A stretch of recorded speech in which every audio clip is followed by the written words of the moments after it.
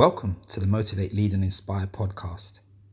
My name is Hakeem Mr. Impact, and in these episodes we discuss the relevant challenges facing young people in the UK, which I initially aired on my Thursday evening radio show on colourfulradio.com.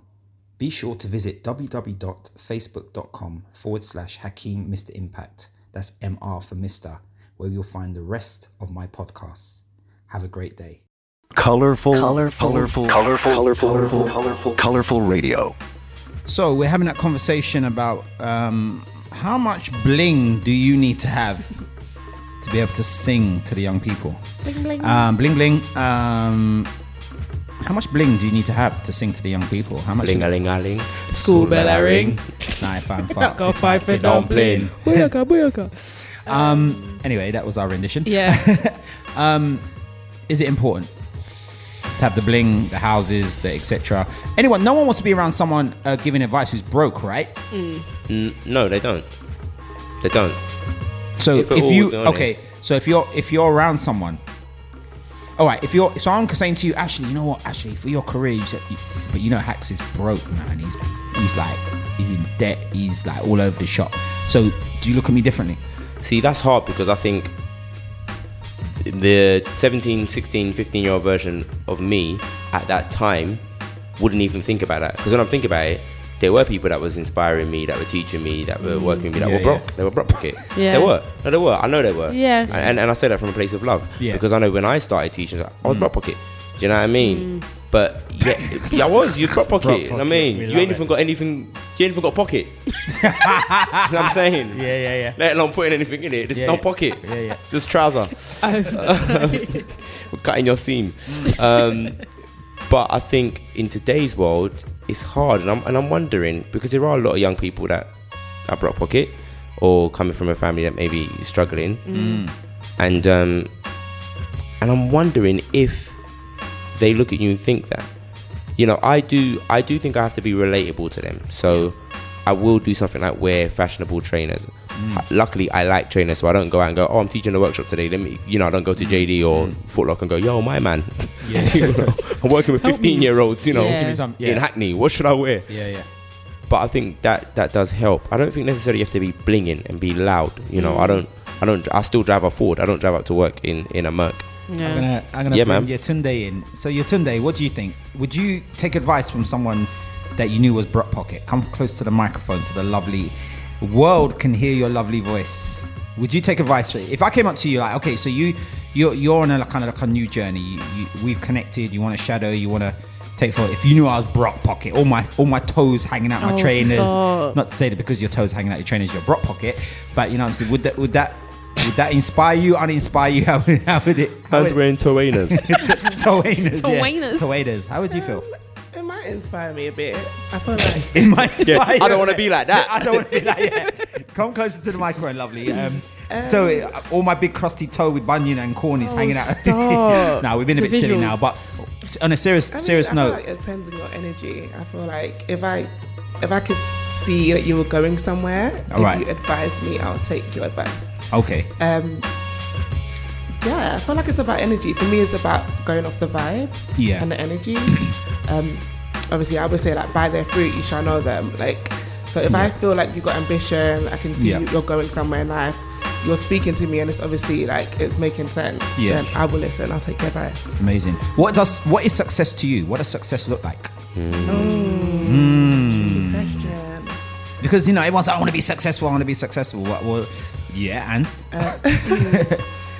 I mean, for me, I feel like it's just achieving goals, even if it's just little goals. Yep. Just little milestones. I feel like I'm successful if I say I want to do this. And just keeping to my words for me. Keeping to your word. Yeah, keeping to my word. Like, I think that's success. Not necessarily like being rich. Not saying I don't want to be rich. I do want to be rich. You do want to be rich? I do, yeah. Why do you want to be rich? Because I need shmoney. Shmoney. What would you do with the shmoney? That's sure singer money, boy. Shmoney. What would you do with the shmoney? The shmoney? Yeah. Should spend. Exactly. Should spend. What would I do? I'll enjoy life. Buy my mama house. Buy your mama house. Go to Nigeria. Love that. See, the first thing came out, buy mama house. See that? Yeah. Love that. I feel like she comes before me. So I can't be successful driving a Range Rover. My mum's living in that council flat. I don't run. Doesn't work for me. I think a lot of people are like that, but there are some people you'd be surprised that. I did that. I bought my first house with my mum. My mum lives in it. Oh, amazing. I think it's important. So you gotta do. Yeah, because she's the one that sacrificed big time, innit? That's it. So if she's alright, then I'm alright. That's how I see it. If she's not alright, then I'm not alright. Okay. So so I'll buy mama a house first of all. And then what? And then buy an island yourself, and then invite us around for a party. You better pay for the flights, bro. Because she got that shmoney. And I ain't going in economy. I want premium. I don't know. I think I'll help some people as well, to be fair. Yeah. I know this is your debut on the mic, but I just wanted to push a little bit further because obviously when people listen back to this, if they're listening live, it's one thing, but they might be listening back as a podcast. You just tell people what you're doing at the moment and work-wise and what you'd like to be doing. So at the moment, I am a corporate receptionist. Okay. Let's go. Corporate. Fancy. But I studied journalism and I graduated in 2017. Okay. But since then, I haven't really done much journalism stuff. I've just been... But what was the aspiration when you studied journalism? Do you know what? It's a weird one because I did business for A-levels, so I don't really know why. I kind of just wanted something different. And I know I sound a bit shy on a mic, but I talk a lot.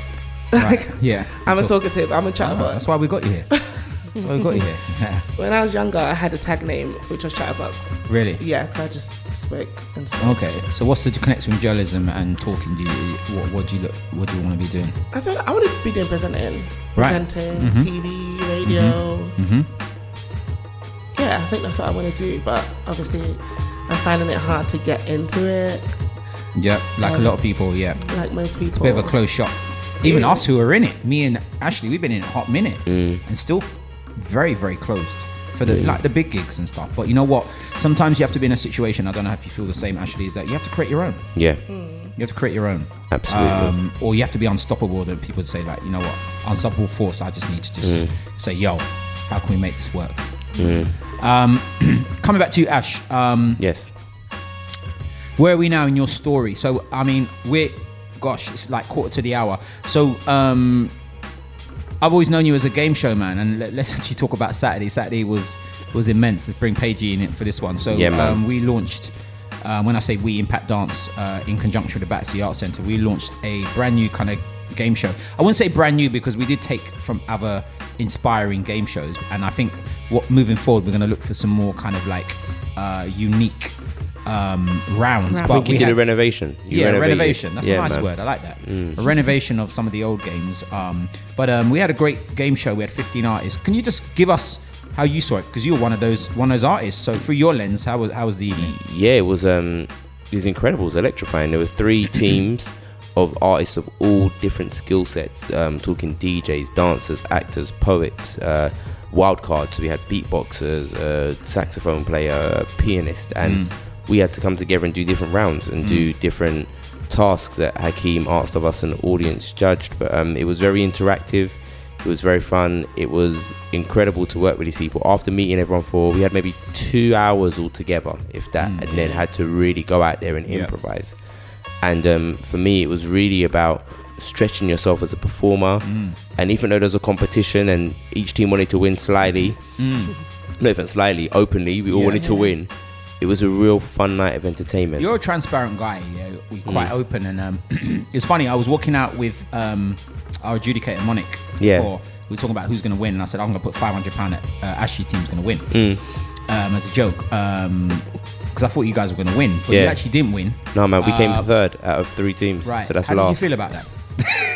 In a word, you know the ones in it.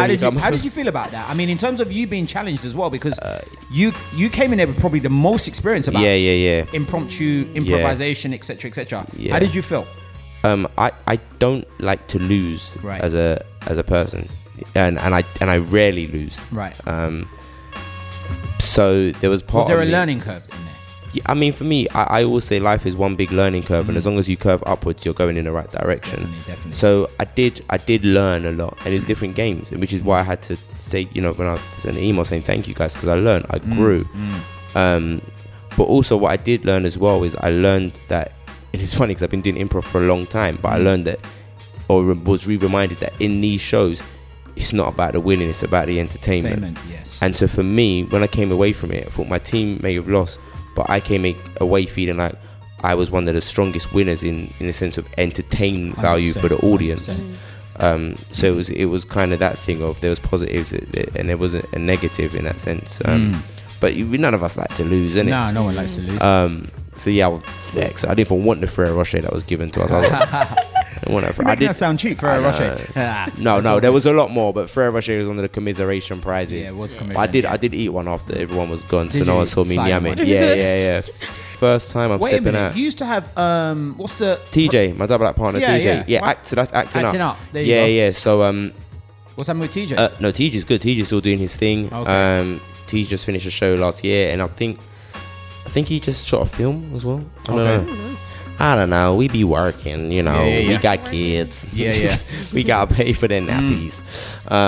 So no, we're still working together. It was just about, I got to a place where I was like, I need to kind of venture and do a solo show and go down this road. And I really wanted to collaborate more with B-Rad, the DJ, and do more of that interaction on stage and seeing how much we can play about and find comedy through music and text. But yeah, I just wanted to go down a new route. And acting up, we celebrated 10 years of it last year, which is incredible.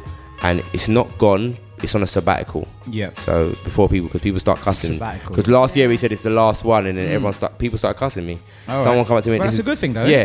This is the first time I've been. I said, well, where you been the past 10 years? Because there's a good few shows you missed. Yeah. So yes, Lovers and Friends is not a replacement. It's an addition. It's a one-off. It's an addition. We might do it every year. We'll see. Yeah. There's other artists who we've been speaking to, like Chloe Dean, dancer, and her partner Stefano. Yeah. We're looking at maybe if we do it next year, them two being a headline act and seeing a duet between a couple. Yeah, sure. So all different stuff, but we're celebrating all types of love. Where's the hookup, you know bruv? what I mean? Where's the hookup? Well, if you want to come.